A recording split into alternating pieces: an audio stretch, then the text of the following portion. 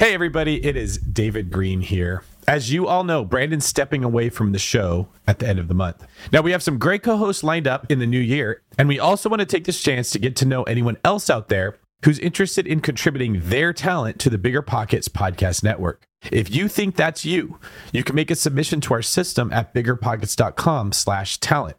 That's biggerpockets.com/talent. You'll see a few questions and a place to submit a video reel of yourself. Again, that's biggerpockets.com/talent if you'd like to lend your voice to the growing Bigger Pockets podcast network. This is the Bigger Pockets Podcast Show 545, where we sit down with our buddy Sergio Altamare. When I'm looking at the guy that I'm competing with for a property, he might be looking at the same property for a different purpose, right? So I can maybe even pay a bit more for it because it fits what I'm doing better. And that gives you a different advantage to get to the closing table and get more deals.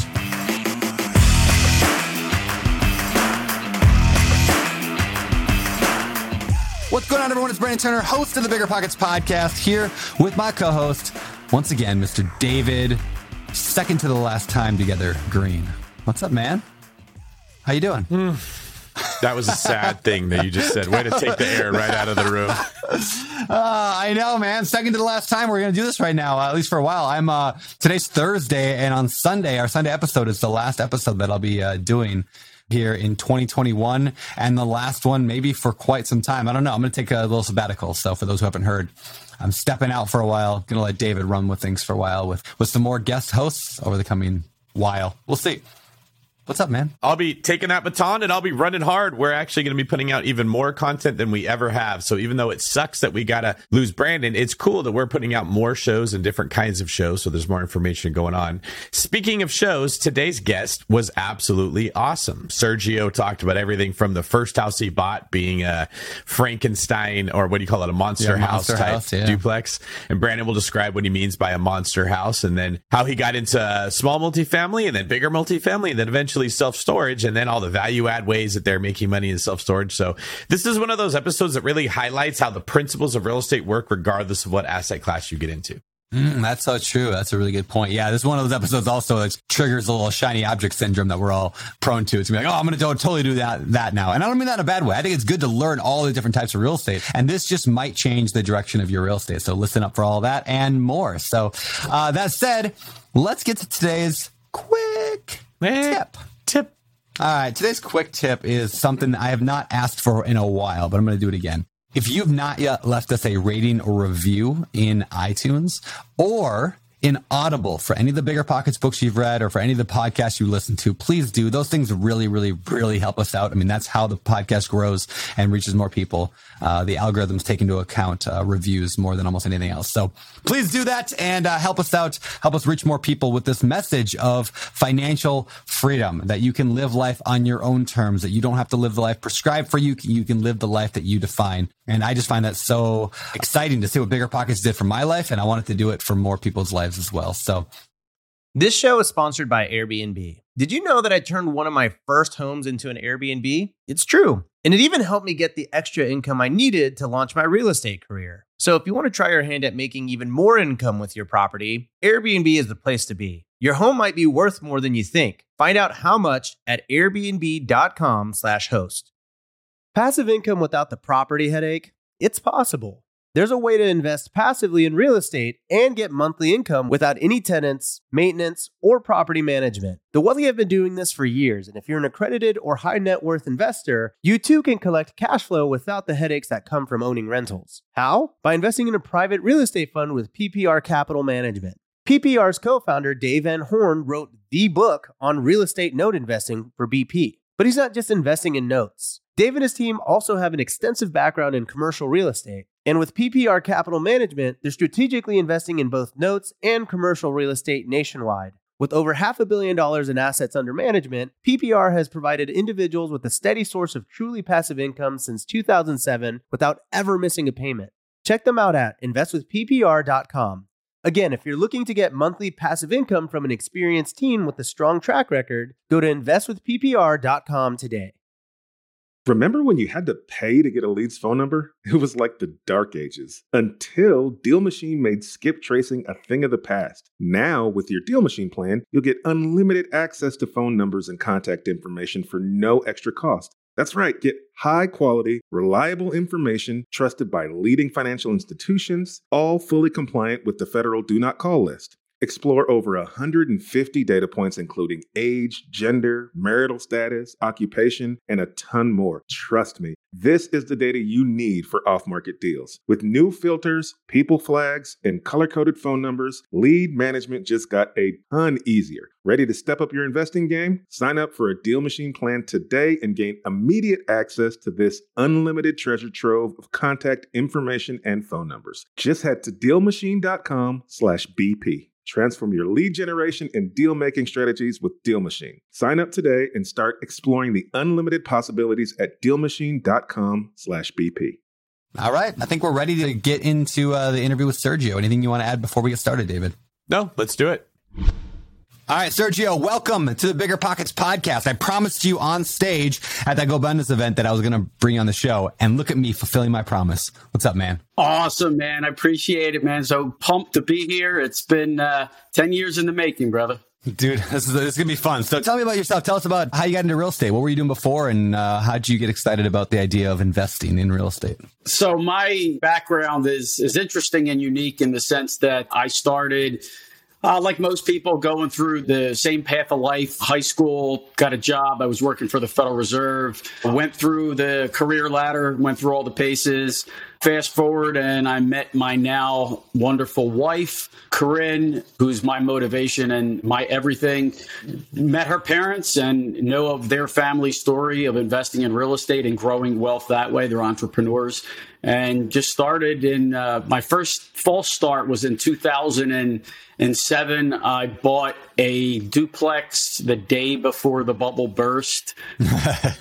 And literally, actually going back a little bit, I bought a duplex. It wasn't zoned as a duplex. I learned a rough lesson there. So I had a false start in real estate, gave it a break after I got beat up on that deal. I met my wife 2012. We just bought a triplex for her to live in one unit, and basically house hack is, back then it wasn't called house hacking, but she essentially bought the triplex. As we dated, we spent our nights and weekends just renovating the apartment that she was going to live in. She moved into my place. Following year, we eventually decided to just rent out the extra unit when we were done. My background is in IT. I spent a lot of years in technology, so I immediately put in a system to start doing the property management ourselves. The following year, we bought another triplex together and read some books, got on Bigger Pockets, was chasing you guys around Twitter and whatnot, and just learning the ropes. And next thing you know, we had a little capital and access to a lot more deals. So my father-in-law introduced us to the concept of syndication. Meanwhile, our property management started growing. My in-laws sold some properties out in California, bought some properties where we were at in Delaware County, just outside of Philadelphia. We started managing those. We started syndicating multifamily.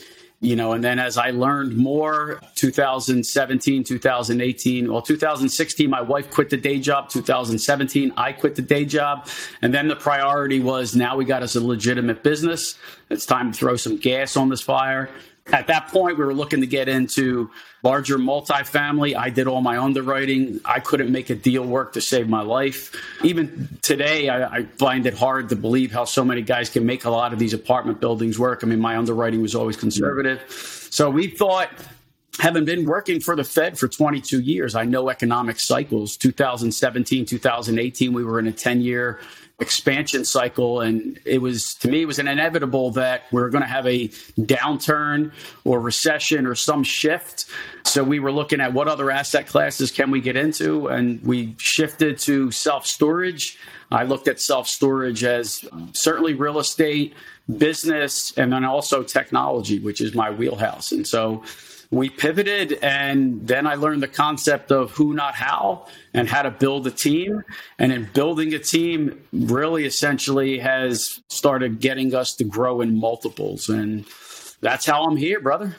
That's awesome. Okay, so there's a million things I want to unpack on that. That was yeah, man. Let me just get to the end of your story real quick, and then we'll go back to the very beginning. So what's your portfolio look like today? Like, what do you have, or assets under management or whatever? What's your company like? So we are closing on 5 self-storage facilities any minute now. I expect, I was at a notary this morning getting all documents signed. These are 5 properties in Indiana.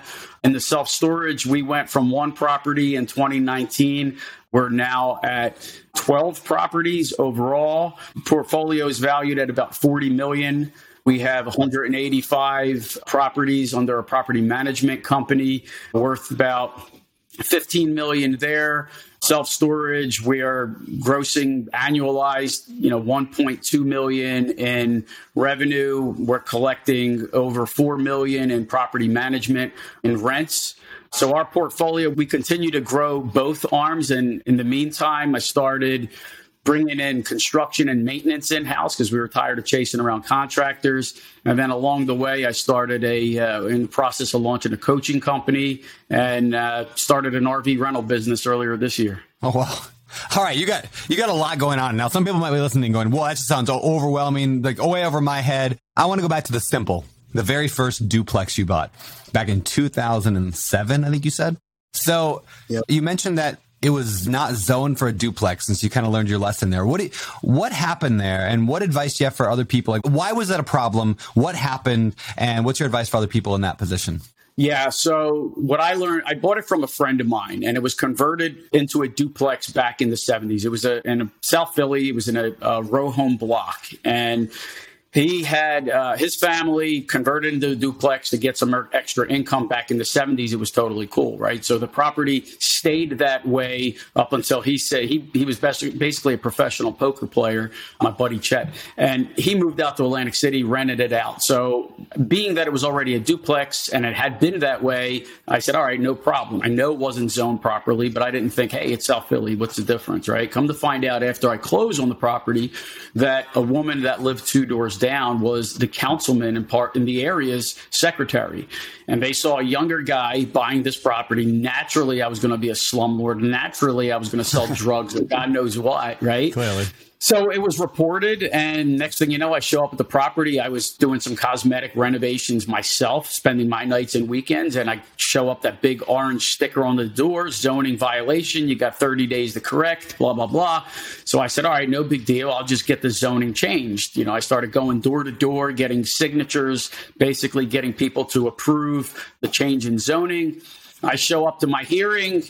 I step in front of the judge. They said denied without hearing a damn thing. So wow. The lesson there was I had no pull in there. There was so much uproar, where the connected people were the ones that had the leverage there, which is obviously the name of the game when it comes to real estate.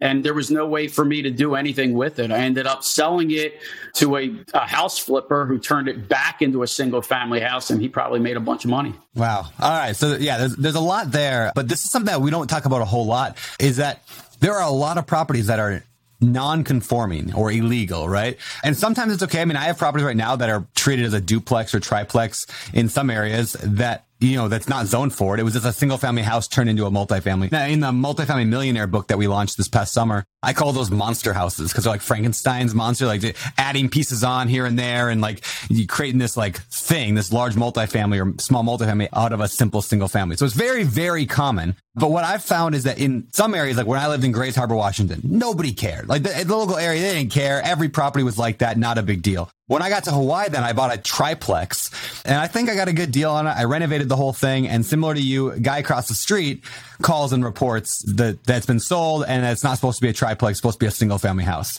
So for the past 2 years, I've been dealing with this issue with the county, and they will not approve the zoning change, just like you. It's just been a hassle. So I guess I got to wade through it finally. I'm going to rent it by the bedroom to traveling nurses, and it'll actually produce more cash flow than I originally planned. So I worked it out and turned it back into a single family house, but it was 2 years of hell. So I guess the advice then I'm guessing you would give is make sure your property is zoned for what you want it to be before you buy it. Yeah, I mean, it's definitely that. And then even if it's like in a situation where it's in an area where nobody cares, that doesn't mean that in the future, no one's going to care, right? Like, so I bought a property that nobody cared about it being a duplex for, however many years it was.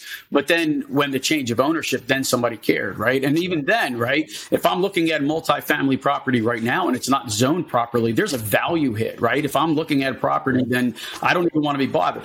The other part of it is that I've seen so many properties where people buy these larger multifamily that at one point was a large single family, and they're all hacked up, right? You get less rents for a property that just is awkward, right? Yep. You got this crappy kitchen where you got to duck the cook, so to me, it's those conversions that if it's done properly, that's one thing. You want it obviously legal. I don't care where you're at. I mean, for me now, as long as it's conforming and completely legal, or I can legally change it, there would be the only reasons why I would buy something like that. Yeah. In the beginning, I felt like I had to just go to those hacked up properties, but I didn't. Like you said, they rent for less. People stay less often. These little tiny, crammed in the corner, a dozen little units here and there. Like they just they look on paper like they will work really well. They look like little mini ATM machines.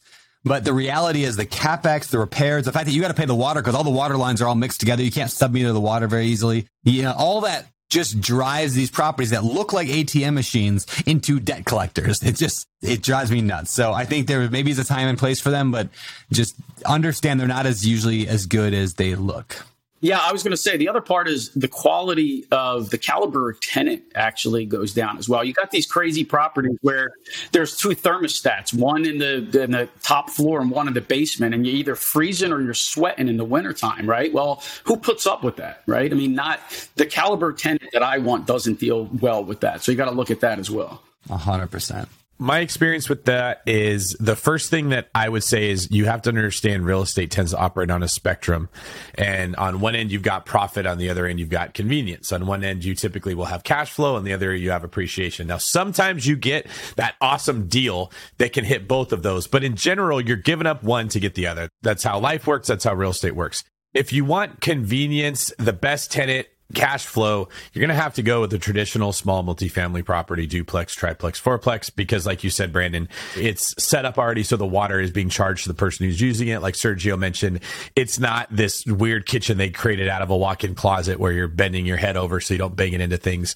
But that doesn't mean that there isn't a time where that property could work for somebody. That is sort of the whole, you're trying to get your foot in the door, you're house hacking, you're going to live in it, you're going to personally be managing it. So on that spectrum, you're giving up the passive side of real estate investing. You're not set it and forget it. But oftentimes when you get more active, your income goes up. We see this with the short-term rental space. We see this with properties like this, where if you will be actively engaged in running it yourself and maybe renting it to friends that you know, or you're handpicking tenants, you can still make those kind of properties work. The problem is when you get a person like Sergio with a big vision and big dreams, and he wants to do big things, and then he's got this little paper cut that just won't go away, that keeps requiring attention, and the city's getting involved. So that's what I would say, is just know what your goal is for that property, and what your strategy will be should follow that. Well, and you know what? And in hindsight, for me, the pain that I went through with that duplex was better than inaction, right? I don't care, buy a property. I don't care what it's like, right? It doesn't matter, right? Education costs money, right? Whether you go to Harvard or whether you go to real estate school in South Philly, it doesn't matter. It still costs, right? So to me, that action, I learned a lot from it. So to me, it was well worth it. And same thing with just getting started. A hacked up property is better than none. I was just going to say, Brandon really wants to ask you, Sergio, if you've ever invested in West Philadelphia. Born and raised. There it is. On the playground is where I spent. No kidding. No, I was not. David's making a Fresh Prince of Bel-Air comment. It might be my favorite show. Whatever. Don't judge me. Here's what last point I want to make before moving on. Like, a lot of times I've heard people say, like, I never sell a property ever. Right? Or I never sell. I've heard people say that before. I just sold my very first duplex I ever owned. It was the Kurt Cobain house. And it still made a lot of money. I made almost $2,000 a month in cash flow off that property, that very first duplex. But sometimes, like, a property that meets you at one point in your life, like David, you said, there's a time and place maybe for that hacked up property or whatever. Maybe it got you out of a job. Maybe it got you out of a 9-to-5, whatever. But it doesn't mean that has to be there forever. It doesn't suit you forever. It doesn't stay with you forever. So you can say, like, hey, that served me at this point in my life, but now I'm going to let that one go. Even if it makes good money, just to free up the mental energy of having to deal with that caliber tenant or that caliber of a property, you can move on. So just those people listening who have properties that they've hung on to for 10, 20 years, you got this emotional like pull to it, but it drives you a little bit nuts. Sell it. It's a good time to sell right now. Sell it and get something that fires you up. Cause, it's not worth just being miserable with your properties if you don't need to be anymore. So. Yeah, I'm a firm believer in growing in multiples, right? I mean, so all the properties I had for when I sold them and what I did with that money and growing my business in multiples, right? People will go by, hey, I'll buy one property a year, and they do some crazy math over 10 years. Well, I'd rather buy one property, then 2 properties, then 4 properties, sell the 4, buy 15, and just grow. And that's the growth mode. When you're, I consider it an investor versus a collector, and different stage of life. Like you said, if I was, 65 and I was just looking for cash flow, I might buy have a bunch of duplexes or whatever, but I'm in growth mode right now, and growing the fastest way is just in multiples. So remind me of your story. You were in that duplex, then you did some like smaller deals, right? Before jumping into the big stuff. Is that right? Yeah. We did triplexes and quads. We partnered up with a flipper in Philly that basically, when it comes down to real estate, you want closers, right? I mean, Agents, brokers, sellers, they want somebody that can close. And once we closed the deal with, it was minimal hassle. We bought the first triplex from this guy, and then he was renovating, flipping other multifamilies. I said, look, as fast as you can build them, I will buy them.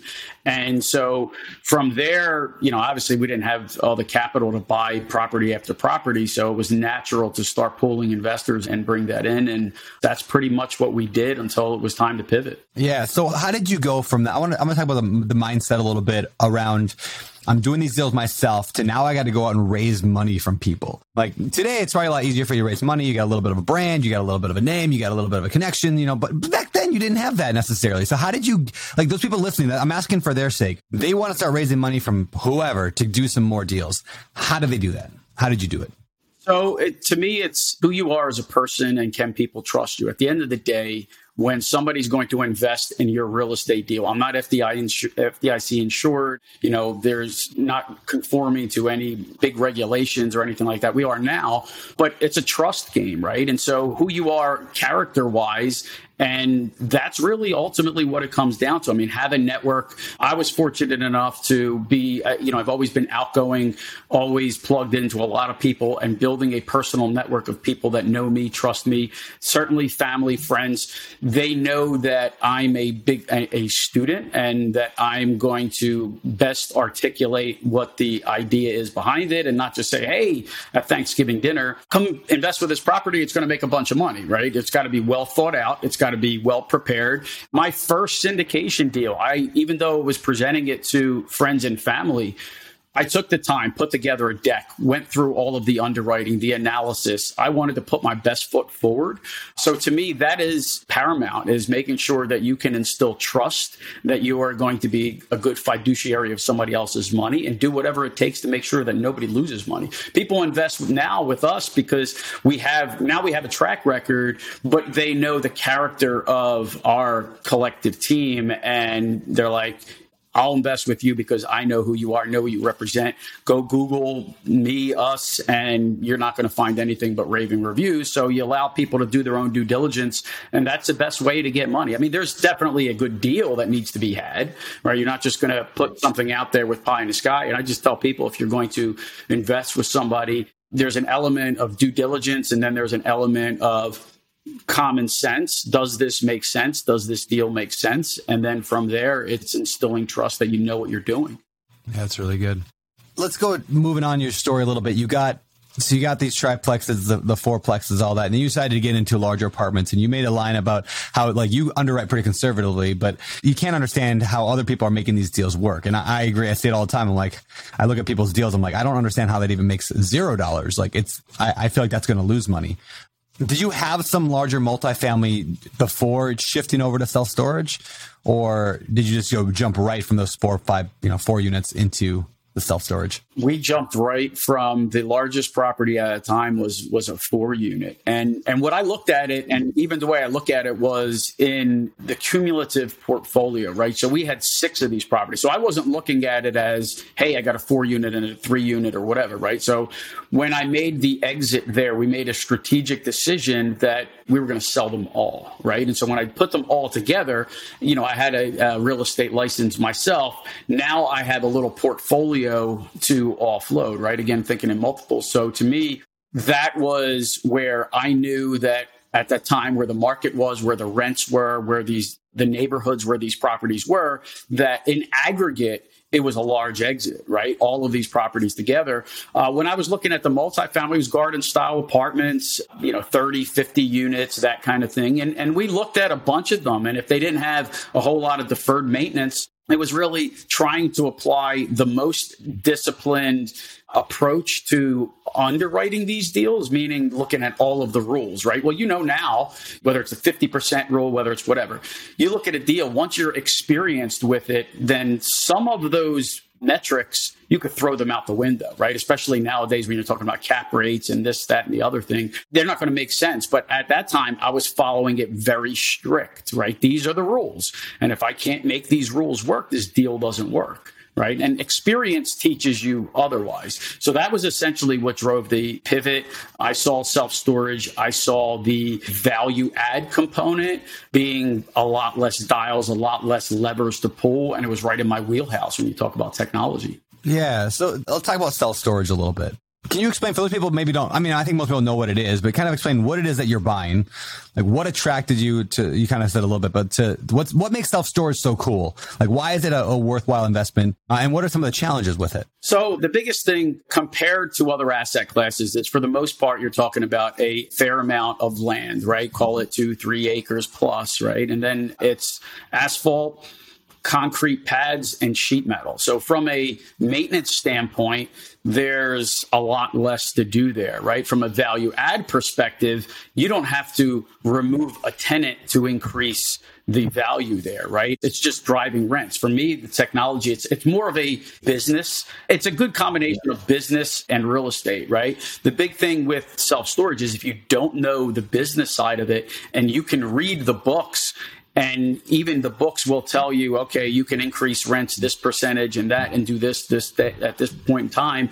But if you tend to question some of that, right? But for me, when I looked at self-storage, you're looking at properties that don't have a web presence. They're not maximizing revenue management. Revenue management is the concept of running it like a business where you can optimize your rent rates based on time of year, day of the week. Like we raise rents on Thursday and we drop them on Monday, right? So you operate it as a business, right? And that's where the big drivers are. And then you want the turnover. In multifamily, I would argue in a lot of cases, you want the turnover there as well, except the vacancy loss is rough, right? You can move out a tenant in self-storage and same day put another tenant in at 40% higher rate. And we do that all day long.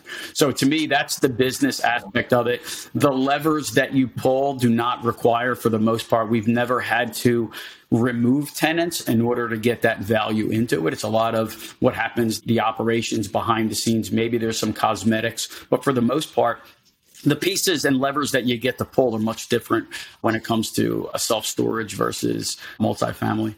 It sounds like what you're saying, Sergio, is there are less levers in general. Less levers, but the levers are bigger levers. So like I equate it to, if I were to use like a DJ, right? A mixing board versus a vault door. And to me, the levers that I pull, like, you look at the big crank on a lever, I don't know what the thing is called. That's what I get to pull. And that's revenue management. That is the secret sauce when it comes to self-storage, is knowing how to manipulate that big lever in a particular market, particular area. And there's a lot more data that I'm a data junkie and analysis and big data. I love that stuff. And the data there is phenomenal. Not to mention being able to leverage the economies of scale, right? For example, in self-storage, I got 6 properties in Pennsylvania. I got 2 Rockstar, by the way, employees that run them all, right? And from that standpoint, I'm using 2 employees to run 6 facilities. And then I got technology to handle the rest, right? Online reservations, online rentals,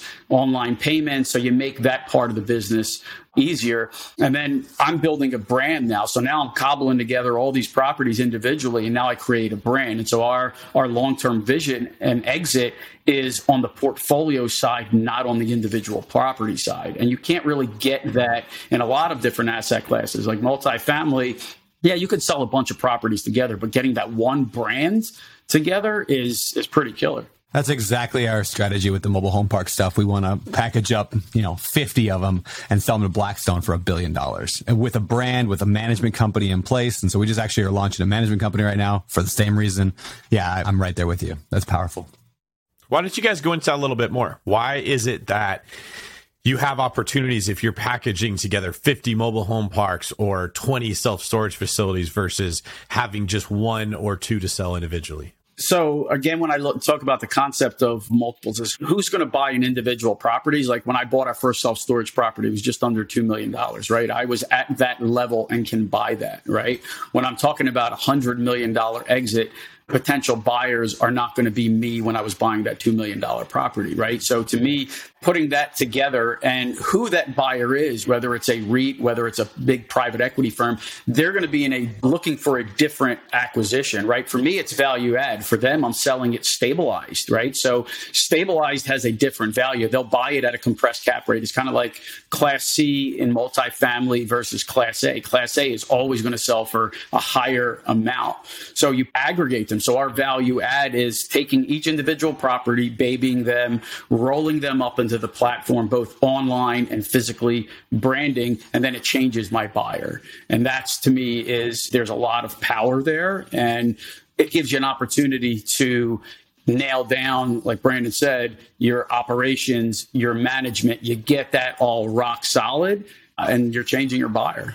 Yeah, that's exactly what I would say. Is you're selling a business at that point, and they will pay a higher multiple for higher multiple for a business, or a lower cap rate for a business that's just well run. It's got everything taken care of, because that's the type of buyer they are. It's not the guy looking for a 22% cash on cash return because he needs to quit his day job. That's just a different type of buyer. I want Blackstone, who's like 5% all day. I want that buyer who's good with low returns. And if you look at, just follow the news, right? And so I love following, I'm a news junkie, but you follow the news and you see the patterns. And when you see a massive transaction, there's a press release on it, you'll look at the numbers and they're like, oh, they bought it at a 3 cap. You're like, what? Under what planet? But they're like a REIT. They don't have to generate the returns that I generate. That's powerful. And so that's why when I'm looking at a deal next to the next guy, when I'm looking at the guy that I'm competing with for a property, he might be looking at the same property for a different purpose, right? So I can maybe even pay a bit more for it because it fits what I'm doing better, right? And that gives you a different advantage to get to the closing table and get more deals. I've noticed there's a couple principles when it comes to money and wealth that factor into why bigger ends up being better for you two. One is, I've seen as deals get bigger, margins get smaller. You don't ever hear about someone who goes and spends $10 billion and still gets a 24% return with very limited risk, right? That exists when you're investing 10,000 of your dollars with an FHA loan into a triplex or something. You can hit those really big numbers, but there's a lot of work associated with it. When you see people that are investing large amounts of money, the return typically ends up being smaller. Now, that also benefits you when you're raising money, because when you're raising a lot of money, you can pay a smaller return to the people who are actually letting you borrow their money because they're investing a lot. So you see these hedge funds that can borrow money at 1.5%, but maybe they only can get a 5% return on it. It still makes a lot of sense to them to get that spread when you're talking about billions and billions of dollars. And I'm highlighting that because the average listener of this podcast hears this and they're like, why would I do a deal for 5%? That wouldn't be worth, what it really, they're saying is it wouldn't be worth my time, right? But when you're making hundreds of millions of dollars on that time at 5%, it starts to become worth it. So what you two are doing is actually really taking advantage, Sergio, of what you described as those economies of scale, packaging something up for a big buyer who wants you to have done all the work. They don't want to have to step in and manage it and figure out how to make it profitable. They don't want necessarily the value add, because then they have to have some employee that goes and puts their time into figuring it out. We all know how employees never care as much as the person who owns the property. So it's actually part of like the healthy life cycle of a property for someone to buy it. Like that one we talked about in the beginning, the duplex that's not really duplex, get your feet wet, sell to somebody else, take that money, put in something bigger, make it worth more, sell to somebody else. And really, if you can get into that rhythm, you can scale to some of the level that you two are doing. The other part of it is the risk margin, right? So those higher, you invest in a REIT because conceptually you're going to get a lower return, but you're also going to get a lower element of risk, right? The higher the return, when people are talking about like a ground up development, has got a higher level of risk than what I do. So I like to play in range of risk reward. And I consider what we do, the downside risk is you don't lose any money. The upside is a big chunk of money. And it's always about under promise and over deliver. When we go to make the exit, all things being equal, the risk is going to be minimal. We will have done the work, like Brandon said, and they're just going to get a cash flowing machine. And that's going to be where their investors are going to be from that end.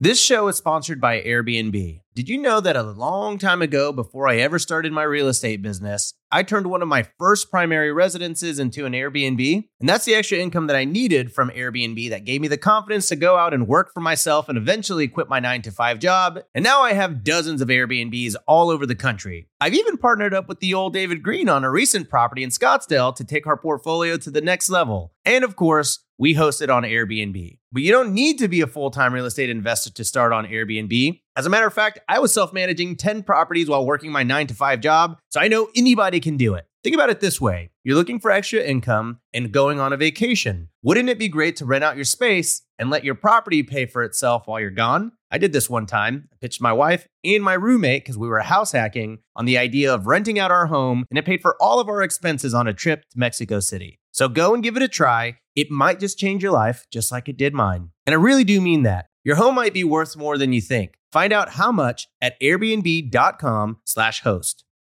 Take a second and imagine this: immediate cash flow, above average rent, built-in equity, and a foolproof exit plan. No, it's not 2012 again. This is just what it's like to invest with Integra Development Group. They've simplified the real estate investing process so everyone can invest. With their new construction single-family rent-to-own homes, you'll get aggressively priced, brand new properties that have tenants in place now in one of the fastest-growing states in America, Florida. Here's how IDG's rent-to-own strategy works. You get exclusive access to inventory with aggressive pricing thanks to IDG's builder-partner relationships. Then, invest and collect immediate cash flow with tenants already in place at or very close to closing. With the demand for new builds, your tenants pay above market rent, so you rake in more cash flow. And you'll get built-in equity and appreciation with an already agreed to purchase price at year 3, helping the tenants become homeowners while you build wealth. That's investing simplified. So secure your next investment property today with Integra Development Group at IntegraDG.com. That's IntegraDG.com to start investing today. You might think you want real estate, but that's not true. What you really want is passive income. With new investors struggling to find deals or get enough money to buy them, and veteran landlords tired of the constant tenant phone calls, is there a better alternative? Actually, there is. Short notes from Connect Invest. Connect Invest is an online investing platform that allows you to easily participate in passive real estate investing, and all you need is $500 to start. Short Notes collectively funds a diversified portfolio of commercial and residential real estate projects across acquisition, construction, and development phases. You'll earn a fixed monthly income without the hassle of owning or managing real estate. Head to connectinvest.com/BP to create your account. Fund your digital wallet with at least $500. Select from 6, 12, and 24-month short notes with annualized return rates up to 9%. Then sit back and let your monthly returns roll in. Join today by visiting connectinvest.com/BP. Connectinvest.com/BP.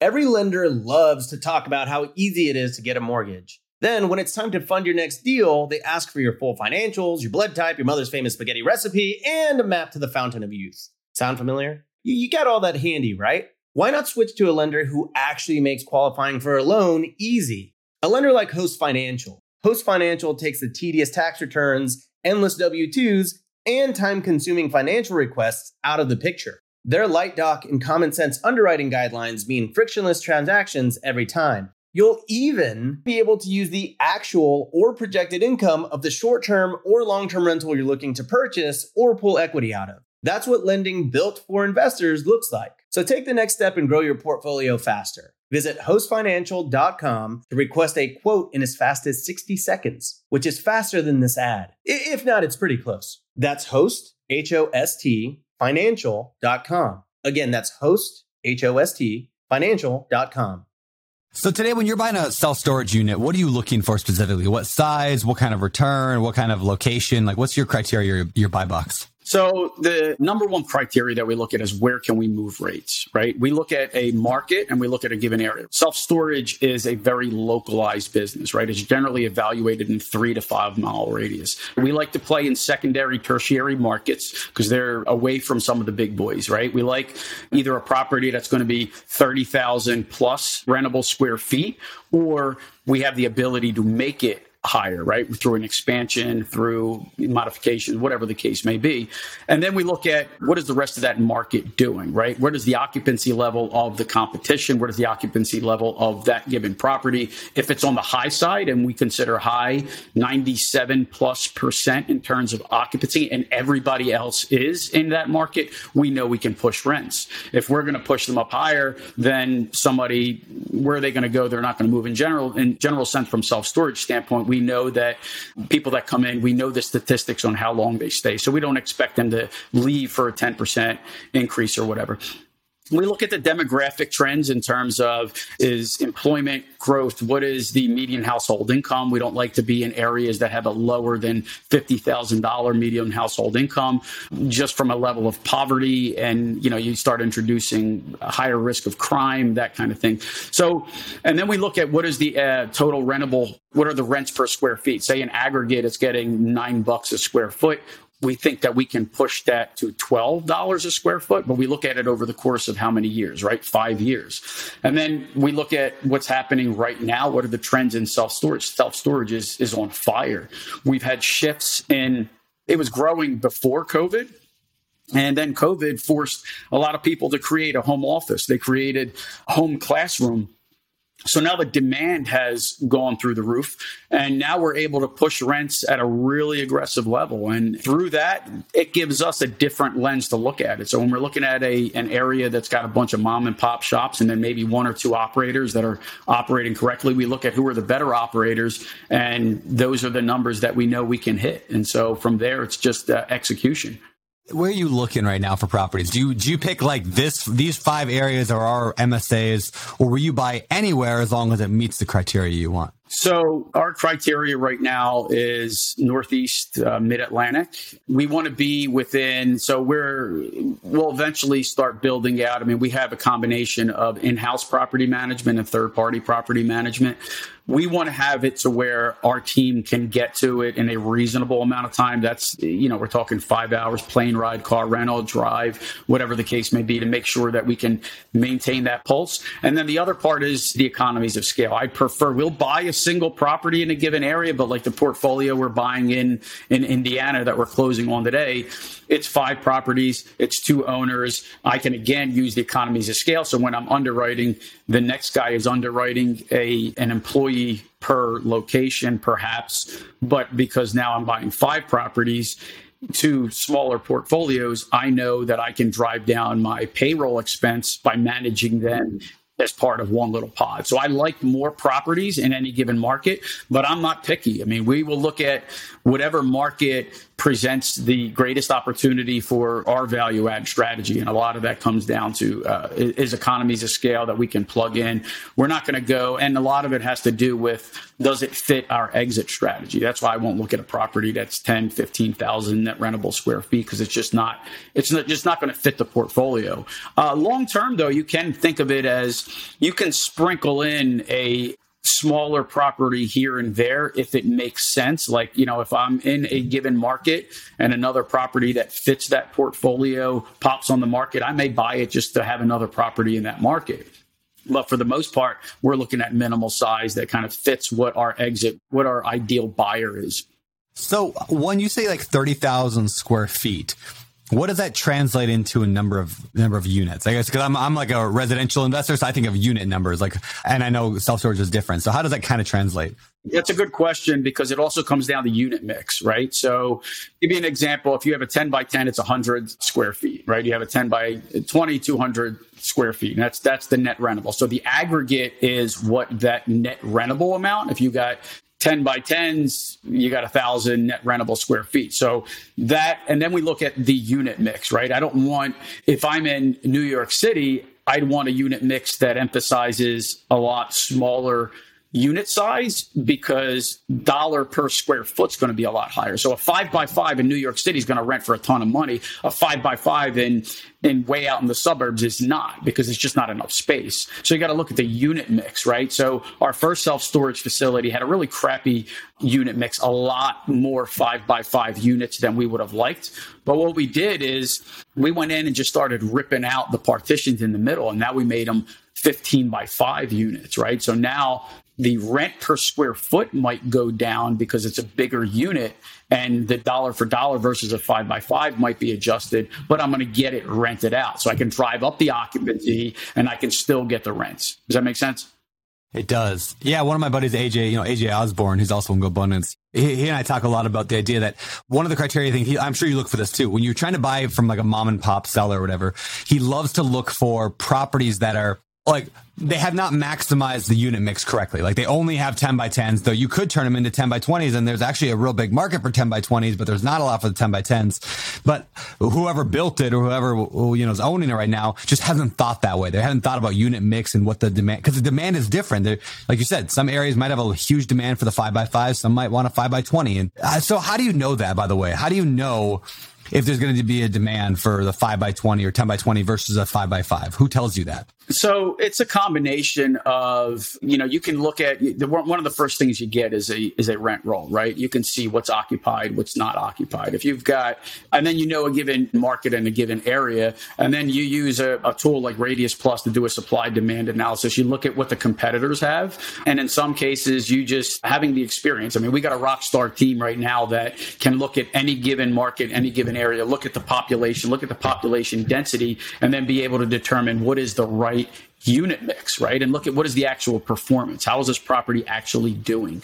And then from there, you derive that. Now, if you've got an inordinate amount of odd units, like our case, the 5 by 5 units, and we see that a bunch of them are vacant, well, I got to look at it. What is my opportunity? And now we've done a really good job of marketing those smaller units to different types of, smaller businesses and kind of an extension of a home closet. So you got to use some creative marketing for those. But otherwise, we've converted those to the larger units and going about it that way.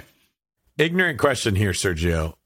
How impactful is the person who answers the phone or sits at the front desk or whatever, just asking them, when people call, what are they asking for that we can't provide?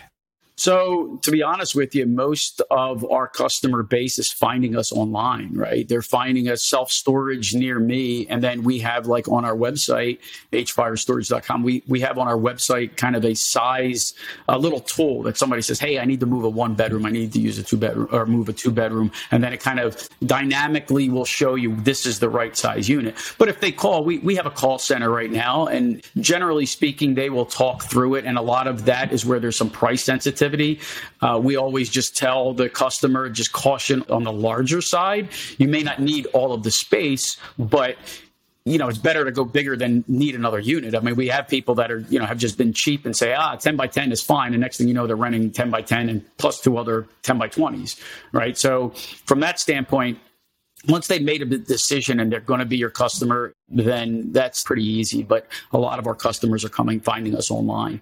Are you utilizing like Facebook ads or Google ads at all? Or are you relying mostly on organic traffic? Minimal ads. And quite honestly, the properties that we're buying now, we're trying to drive rents to get some turnover. We've been really aggressive in raising rents, in some cases 15% in one clip, to try and get some turnover, because the real value is if somebody's paying $110 or $100 a month in rent and you increase it 15%, they're going to pay another $15 a month, right? That's not enough to make them get a U-Haul truck and come and move their stuff down the road or find a place to keep it. But the real beauty is if I have all those units full, then I can get $140. So in some cases, I want some turnover, right? And so from that standpoint, we're just driving rents, and we want that, and we're just going to be really aggressive in pricing. Yeah, fascinating. How does financing work with these self-storage? Is it typical you go to a local bank or you get a broker? What kind of down payments are you looking at? And what kind of interest rates? You're going to get the best terms still from local banks. Okay. It's not much different. You're still looking at 60, 65% LTV. You can go 70, 75. COVID has kind of put a damper on a lot of those really aggressive loan terms. We're paying 3.5 points for where we're going with these properties that we're buying, 25-year amortization, 5-year terms. We like the big part for us is the 5-year term, so we can make sure that we can go full cycle and get out when we need. There's some prepayment penalties, but you have some options to extend it. You'll still get IO periods for construction loans. We build that in, any CapEx right off the bat. That's a big beauty of what we're doing, is if we have the ability to do some big conversions, some expansions, we bundle in that in the loans, and we'll use local banks are preferred, less loan costs. They know the properties, they know the areas, and in some cases we'll even talk to the lender who's got the existing note. One of the things that I've thought about with properties like this, where there's continual value add, and we talked to Paul Moore about a very similar strategy of, hey, I can add a bunch of concrete and then I can rent that out for boat storage. And then I can add a bunch more pads over here and I can rent out for RVs like you're doing, Sergio. I had this thought that, like, if you get one of these things under market value and you fix it up and then refinance it, so it's a BRRRR, you get some cash back, which you then reinvest into the property. You add something to it that can generate more income. Well, now you've actually increased the value of the property because it's based off of its income, which means you can refinance it again. And you can take that money and you can use it to build out the next extension of whatever you wanted to do. So with the right property and the right vision, you can actually get it to pay for itself to make it into something much more profitable.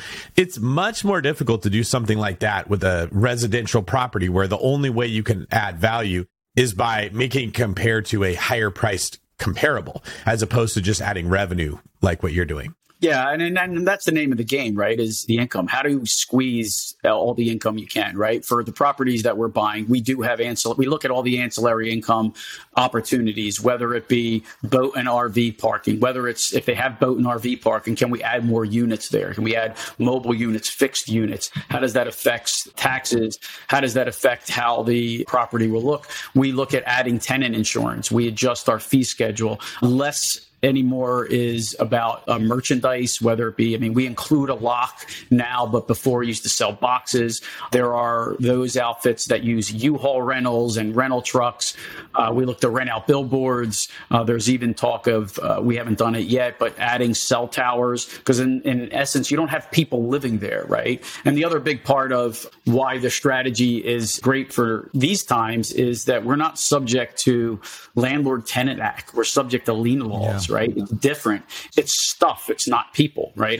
During the height of COVID, we didn't have any eviction moratoriums or anything like that. So that's a big play here. 60 days, depending on the state, 60 days, you don't pay, we auction off your stuff and we move on to the next renter. Yeah, man. That's one of the things that really attracts me to self-storage, is just that you're not kicking grandma out of her house during the holidays. Not that we kick grandma out of her house during the holidays, but the possibility is there that grandma's going to stop paying. And it sucks. I hate we try to do evictions as little as possible, but when you own, thousands of units, it's inevitable. We evict people. So the thing of self-storage is you don't have to deal with that.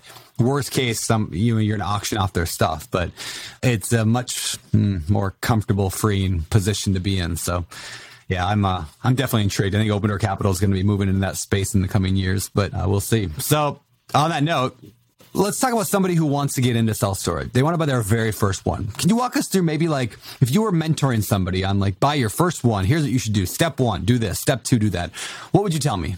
So for me, it starts with education. Learn the asset class, right? I mean, behind me, I got a bunch of books, even including AJ Osborne's book and a bunch of Mark Helm. I mean, different books on self-storage. So learn the asset class, learn the industry, get coached by somebody who's done it. One of the reasons I love what I do is because I get to educate people on building wealth through passive investing and then also through self-storage and all that. So get the education, right? And I'm a firm believer in acting on belief. So when you're a believer in the asset class and what's your reason why to get in it, right? We all are into real estate because of wealth, but ultimately the big driver of getting off of your butt is going to be the why, right? What gives you that kick to take action, right? So it's education, getting that why you want to do it, mentorship, the networks, and then scour the market, right? On market, off market, plug yourself in the network,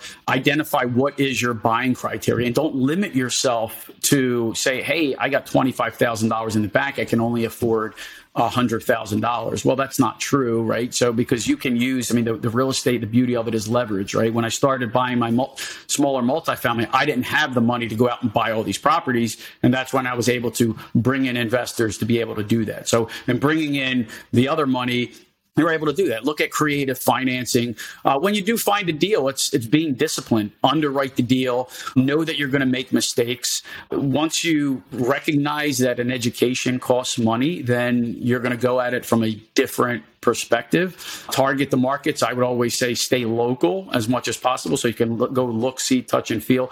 Our first self-storage property, when we couldn't get the right hire to work, my wife and I, we bought an RV and went and lived there to run it ourselves, just to learn that business, right? So, I mean, it was really important. Number one is I'm never going to lose an investor money and investors' dollars. And so for us, it was important that we understand the business. And the only way to do that is immerse yourself into it, learn it, know that you're going to make mistakes, but you're not going to stop at it, right? Continue to educate, tweak, don't go in with preconceived ideas.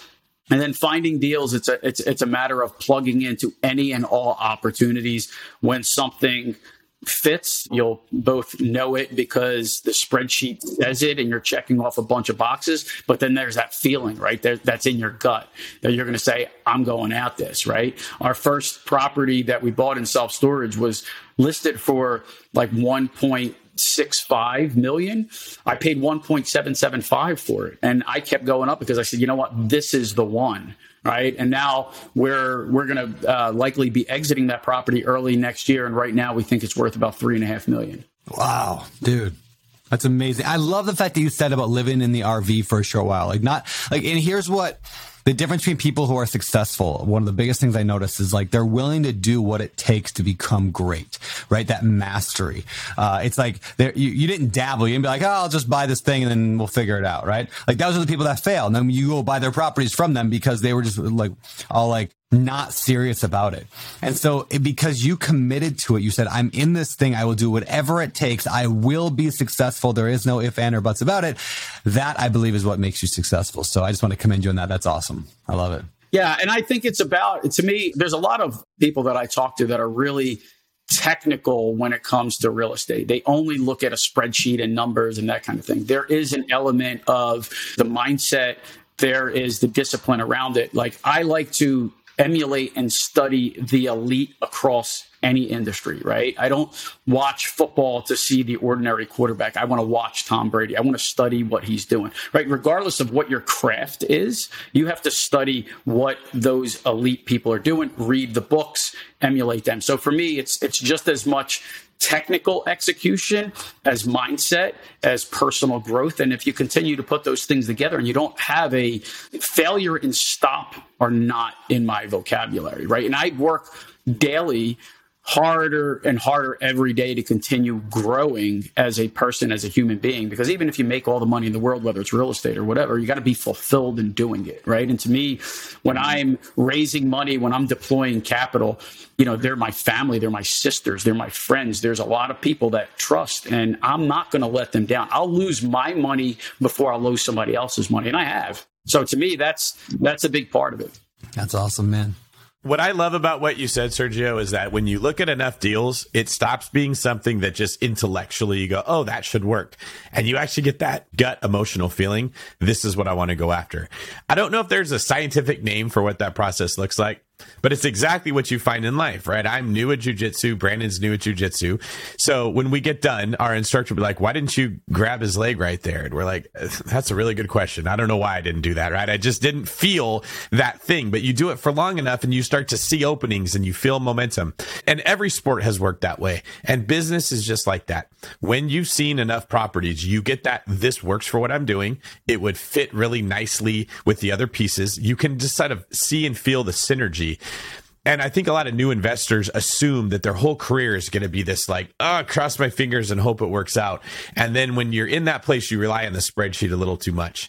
And you start looking at deals that have spreadsheet magic, but practically they're not going to work the way they did on the spreadsheet, where what you're describing is, yeah, there is a component of that, but that's not how I make my decisions. I'm actually seeing how this would fit into the whole thing. And your gut sort of helps you. Brandon and I have discussed that when we're trying to teach somebody else something, what we're really trying to do is get the algorithm that's in our own head sort of like articulated into something that they can understand. And so I just want to encourage everybody that when you stick with this enough, and I'm going to give you the last word, Sergio, before we move on, it becomes easier. It just does. Like, you just can tell that's a good deal or that's a bad deal for me, and you know it. Yeah, to me, it becomes when you, through repetition and seeing patterns, your intuition gets amplified, right? And ultimately, that's when people say, oh, you think your gut. For me, it's gut and heart, right? I mean, something feels right, and you go with it, and you disciplined in checking all the boxes. But ultimately, what says go is a feeling, right? And what says don't stop says a feeling. I mean, we pulled out of a deal in North Carolina recently. It was another 5 properties. And what we found is that it needed a lot more work than we thought. And we could try and go back and forth and negotiate with the sellers. But ultimately, we just said, you know what, there's a lot to this deal. There's too much risk. We're out. And it was a feel, right? I mean, it's like any athlete that's at an elite level will tell you they call it the zone, right? Get in the zone, you get that feel. And once you have that, man, that's what I always like to say, is you just got to keep cultivating that. Yeah, and when you play a lot of sports, you start to recognize, like, maybe the amateur mindset says, oh, there's 5 basketball players, they all score 20 points a game. That means that they'll automatically have 100 points a game. They're just looking at the numbers, and they don't recognize, well, this player plays this way, and if you combine him with that player, he's going to become much less efficient. And that's sort of how you're describing your real estate investing, is you can recognize, well, it's in the same area that I already have this property management company, and it would work for these purposes. This feels right, versus I could just kind of tell this is going to be a headache and we're going to be fighting uphill the entire time. But there is a feeling that accompanies these decisions that I just wanted to highlight, and it doesn't stay ridiculously hard. And I think, Brandon, you've sort of hit that rhythm with Open Door Capital, where you can feel good deal versus bad deal, and those decisions become a lot easier at that point. Yeah, definitely. I mean, I don't want to underplay the underwriting that Sergio and I have to still do to make sure it pencils out, but you kind of get a feel. And that's why we go and visit every property. Or Ryan Murdoch, that's his primary gig these days. He just jumps on a plane and goes and flies around, and he can tell does it feel right when he gets there? And that will give us a ton. So this has been awesome, man. I don't want to get out of here yet, so I want to do a couple last segments of the show. Why don't we move over and dig into one of your deals? It's time for the Deal Deep Dive.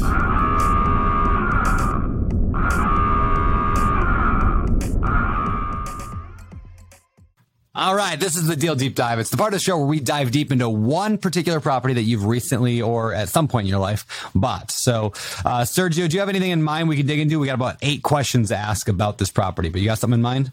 So if it's in self-storage, we don't have a full cycle. If it's smaller multifamily, if you want to do self-storage? Let's do self-storage, and it doesn't have to be full cycle. That's fine. All right, let's go with Bird in Hand self-storage. All right, so the first question is, what type of property is it and where is it located? So it's self-storage, about 25,000 net rentable square feet in Bird in Hand, Pennsylvania, which is near Lancaster. And how did you find this property? It was listed, broker listed. I made connections with a company called Investment Real Estate there in central Pennsylvania. That's all they do is self-storage properties. I connected with a guy, awesome guy. I still talk to him from time to time, guy by the name of Kevin Bledsoe, who was in the industry. And basically the deal, after looking at some other deals that we made some offers, couldn't get one over the finish line. This was hit a sweet spot in terms of it was the right size. It was the right location. About an hour and 20-minute drive for Corinne and I to go take a look at it. The raise was about $700,000. We felt comfortable with it. Went out there, looked at the property, met the owner, which is another element of when something feels right.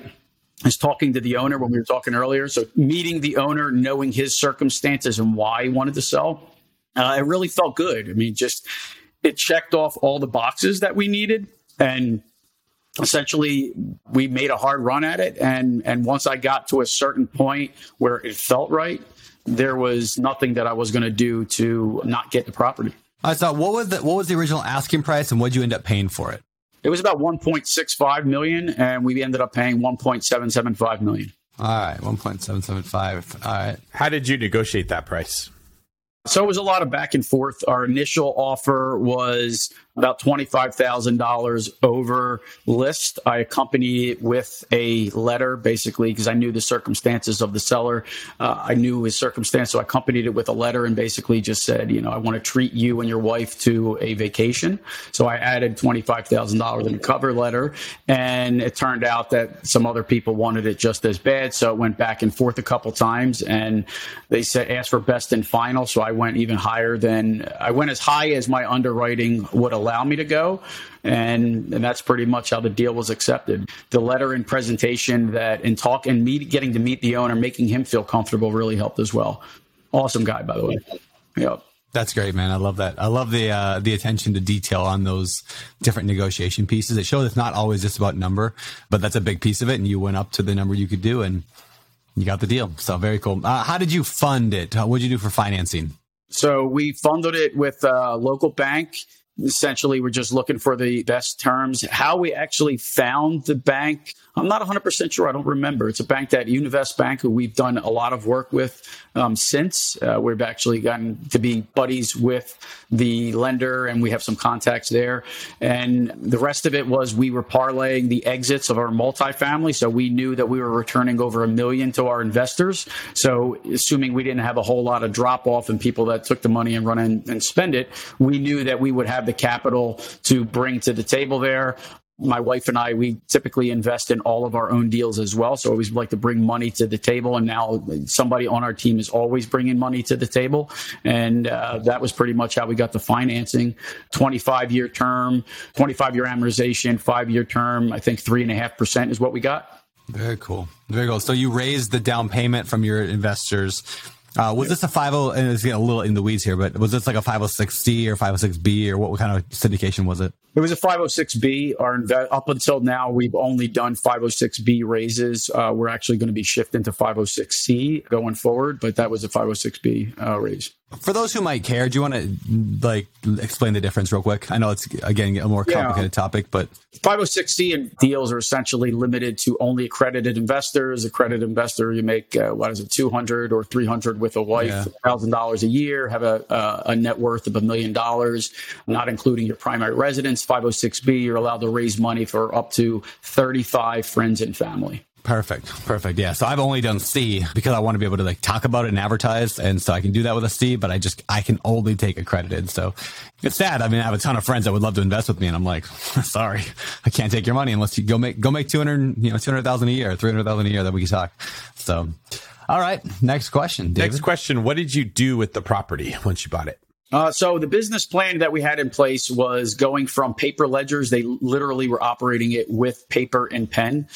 So paper ledgers, implementing the back-end platform. We're using SiteLink and on the back-end storage. So it's facility management system is what it's called. So we implemented the technology piece was the first thing that we did. So implementing the technology, getting people to start using online rent payments, We implemented a online portal for that, electronic leases. So the big main project up front was a technology overhaul. From there, our business plan was to repave the lot. There was some potholes. There was some overgrown grass where some parking was.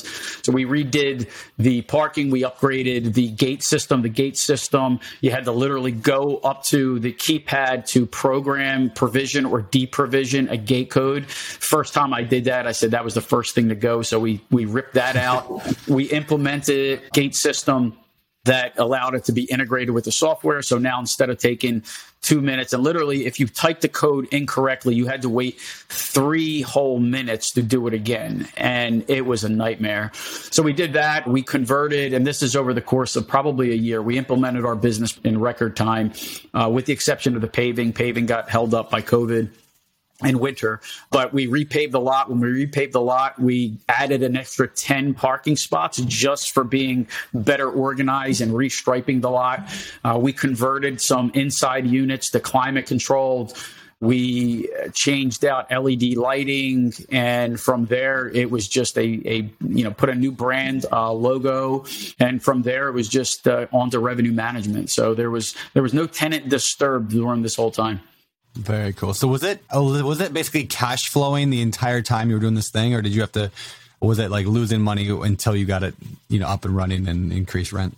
Well, if you're going to go conventional or traditional financing, it's got a cash flow, right? So we got a debt service coverage ratio that we had to meet, right? So 1.25. Now, granted, some of it is based on they want to look at the tax returns of the facility as well as our pro forma or underwriting. So we knew that we could hit. I mean, you don't want to buy a property if it's not cash flow. I mean, that's unless you got a business plan that's predicated on that. But anyway, we had the debt service coverage ratio from the get go, and then from there it was all about maximizing it. The first month that we took over the property was generating about somewhere between $14,000-$15,000 a month gross, and now we're at like $25,000 to $27,000 a month. Wow, dude, that's awesome. I mean, that's fun. Well, the reason I asked that question about was the cash flowing, and I love that you emphasize this. Like, if you're buying a commercial property like this, the bank's going to want to see it cash flow right away. So it's just a difference between buying, like, if I go buy a duplex, chances are I'm going to have to renovate it, kick out the tenants if they're, wait till they leave. I'm going to be losing money for 6 months to a year, and then I finally get it rented out. There's a degree of risk there. But what's fun about the commercial stuff that we're buying, whether mobile home parks, apartment complexes, whatever, is they should cash flow from the beginning. Like, that they're designed to do that. That's the very nature of multifamily. And when I say multifamily, I'm including self-storage and mobile home parks. They're designed to do that. So it just, I don't know. It blew my mind when I realized that was a thing. Like, I didn't have to just lose money every month for a year while I renovated. So anyway, big fan. All right, man. Last question. What lessons do you feel like you learned from this deal? Well, the number one lesson that I learned was the executing the business plan, specifically around revenue management, is the most critical part. We were really slow out of the gate. We were always afraid, like people say, oh, you raise rents 3%, 5%, 7%, whatever.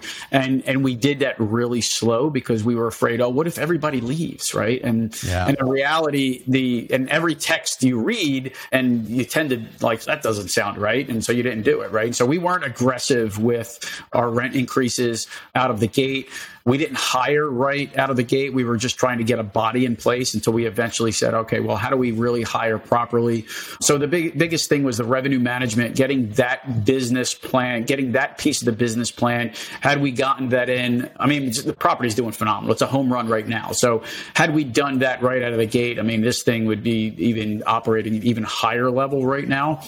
But again, that's a valuable lesson that we got going into it. The hiring piece was more difficult. It took us quite a while to get the right person in there. But that's where we had to take a step back and run the place ourselves, because we didn't know when somebody's not running it correctly. If you don't know what you're doing and you're the one who's supposed to be training them and giving them the awareness, then, that's on you. So we had to run it. And, otherwise it was awesome all the way around, and it's still kicking butt now. It's still our baby.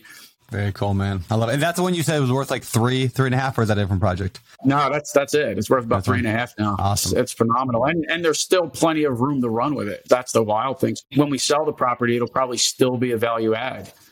But at this point, when we look at the IRR and returns, we'd be foolish not to optimize and get the returns for our investors.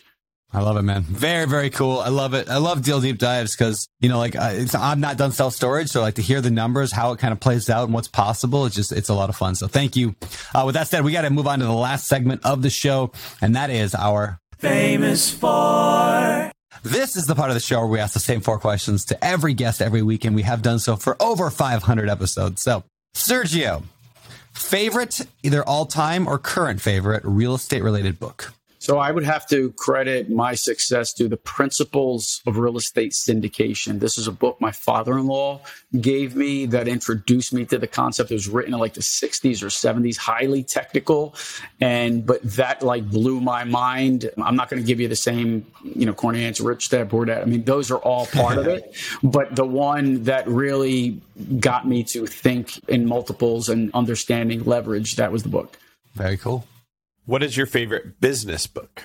Right now, I would say Traction. We are implementing the EOS with our company and really understanding roles, responsibilities, and everything associated. And then I don't know if we would classify it. Who Not How was really a mind-blowing book for me to really get me to change my approach to business and understanding building a dynamic and rock star team really makes a big difference.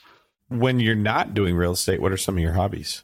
My wife, daughter, and I, we like to travel. Everything we do is for experiencing life in its fullest. I love giving back. We're very big into education. My wife, Corinne, I love dearly. She's big into education. She leads Philadelphia Invest Her community. She's written a book, The Only Woman in the Room, chapter in self-storage, along with Ashley Wilson and a number of Faircloth and a number of ladies there.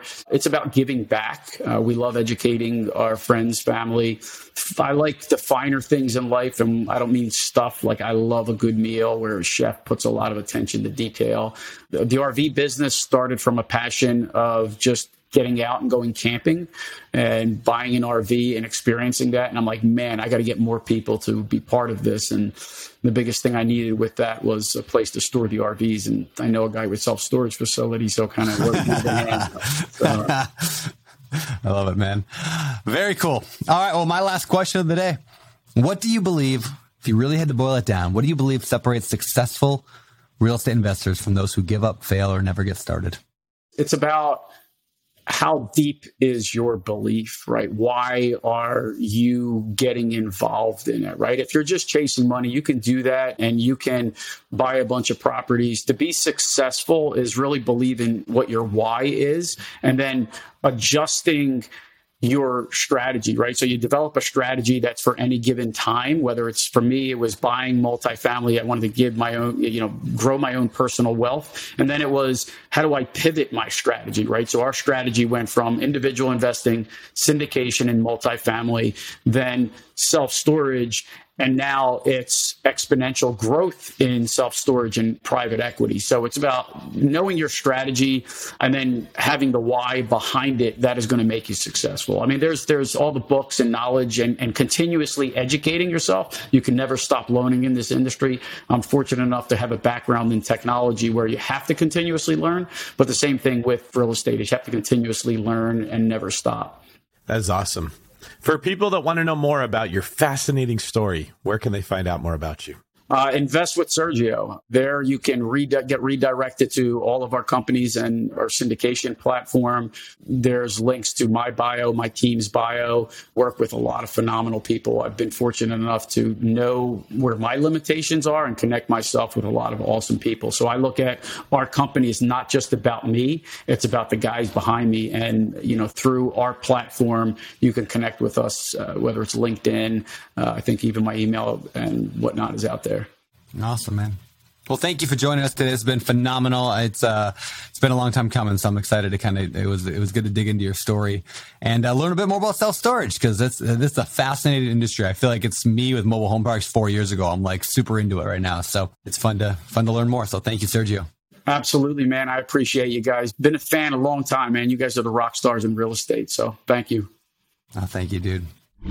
And that was our episode with Sergio Altomare. I actually don't know if that's how you say his last name. So Sergio, I'll apologize if it's Altomare or Altomare or something. I don't know. I know you're Italian, so maybe there's a fun, got to do that with your hand, right? Like spaghetti, Altomare. Right. Yeah. Anyway, Sergio, you're the man.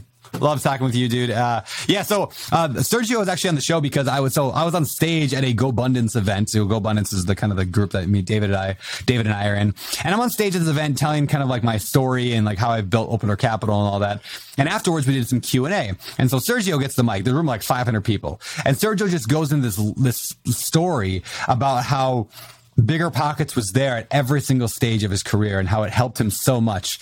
We didn't want to dig into too much of that today because I didn't want this to just be like, go Bigger Pockets. But I will just say, like, it was cool to hear just what the impact that Bigger Pockets, from the books to the blog to the forum to the podcast, has had in shaping him as an investor.